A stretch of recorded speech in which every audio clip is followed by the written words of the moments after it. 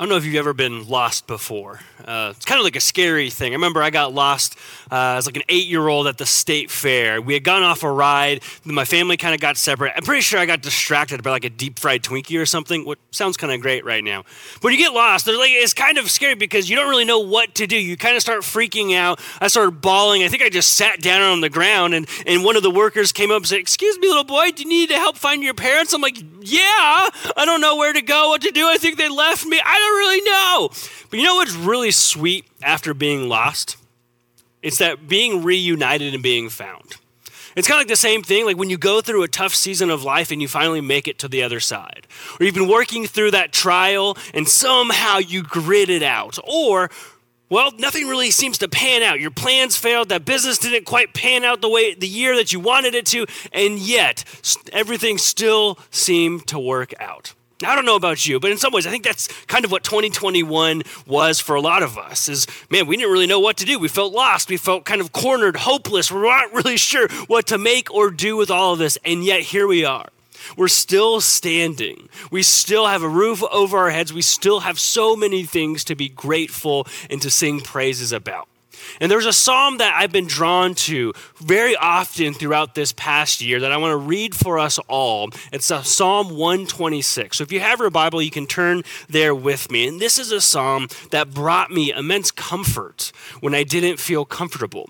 It brought me really good senses of hope when I felt kind of lost, when the future seemed foggy. And I hope and pray that it does that for you as well this morning. Psalm 126, follow along with me. It says this. It says, "When the Lord restored the fortunes of Zion, we were like those who dreamed. Our mouths were filled with laughter, our tongues with songs of joy. Then it was said among the nations, the Lord has done great things for them. The Lord has done great things for us, and we are filled with joy.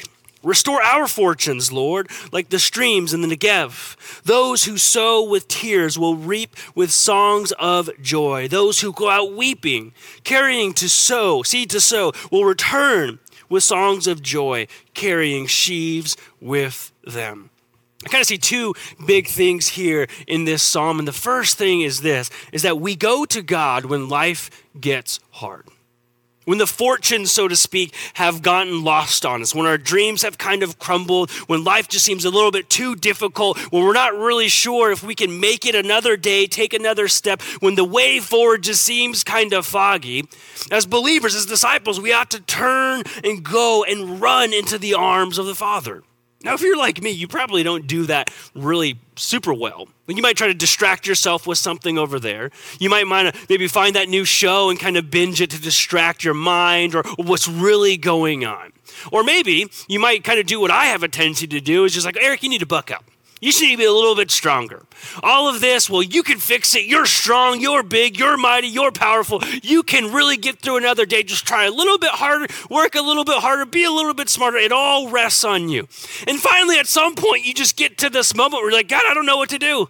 I don't have any answers. I feel lost. I've tried everything. I don't even know if I want to do this anymore. Everything just seems like it's in vain." And I think it's at that moment when God says, you get it now. Because in your weakness, my strength shines through. You don't have to be righteous because my Son is righteous for you. You don't have to have all of the answers because I have given you my Spirit to lead you forward. That's why the psalmist says here, it is the Lord who restores the fortune. It is the Lord who has done great things. It is He who does the work, not us. And kind of that first step is we go to God when life gets hard because we know we can't. But the second thing is we go to God when life gets hard so that we can praise Him when He moves.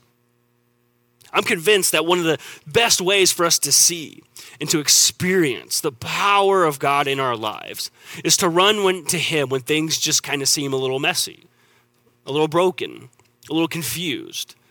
Because when it all pans out, when we get to the other side, when we feel lost and we're found, when we kind of grit it out and Jesus is waiting for us with open arms, we realize it's been Him all along. He's the one who's been doing the work in us and through us. You see, in 126, I kind of like to think about these Israelite people. They're kind of a little downtrodden. They're a little bit broken. Maybe they're a little tired and wore out. Maybe the kids aren't really behaving at home. Maybe, the Campbell sales didn't go quite as good as they should have this year because of some things going on in the world. And yet, what do they say? God has done great things. He turns our sorrow into joy. We will shout praises to his name. He has restored our fortune. The Lord has done great things.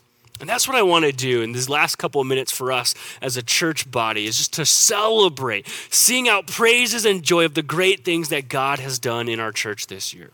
We've seen almost 1,000 next steps of faith in the year 2021 alone. Let me just say that again. 1,000 next steps of faith in the year 2021 alone. And you know what happened in 2021. It was kind of a crazy and chaotic year, yet there were still 1,000 next steps of faith to be celebrated. That's incredible. That well over $150,000, could be way more by now, has been given to mission partners both locally and abroad to help further the gospel and the kingdom of God. I believe that prayer has become even more central in the life of our church. Our elders are leading this charge to really say, man, God does nothing unless we begin to pray and start there. We're hearing stories of people finding community and faith for the first time, unsolicited stories of people coming up to myself or our staff saying, I don't know what's going on at this church. I've been here a few years, a few months, I'm new, but I definitely know that I can feel the Spirit is doing something incredible. I can't wait to see what happens next. First, I just want to say thank you. Thank you for your worship. Thank you for your commitment. Thank you for your giving. Thank you for your discipleship. Thank you for your heart for Jesus. Thank you for everything that you continue to do in order to help each other follow Jesus. So let me close with this word of encouragement for us all here this morning and in the year 2021. It's this, it's that God has done and will do even greater things through us. But remember, it's his doing. It's what he does through us. He is the one who makes our fortunes come to the surface. He is the one who has done great things. And if we remain faithful, if we remain obedient, if we remain led by his Spirit, centered on prayer and in his word, even greater things wait in store for us. We love you guys. We're thankful for you guys. We can't wait to be the church with you where we live, work, and play. And we'll see you next year. Thanks for joining us.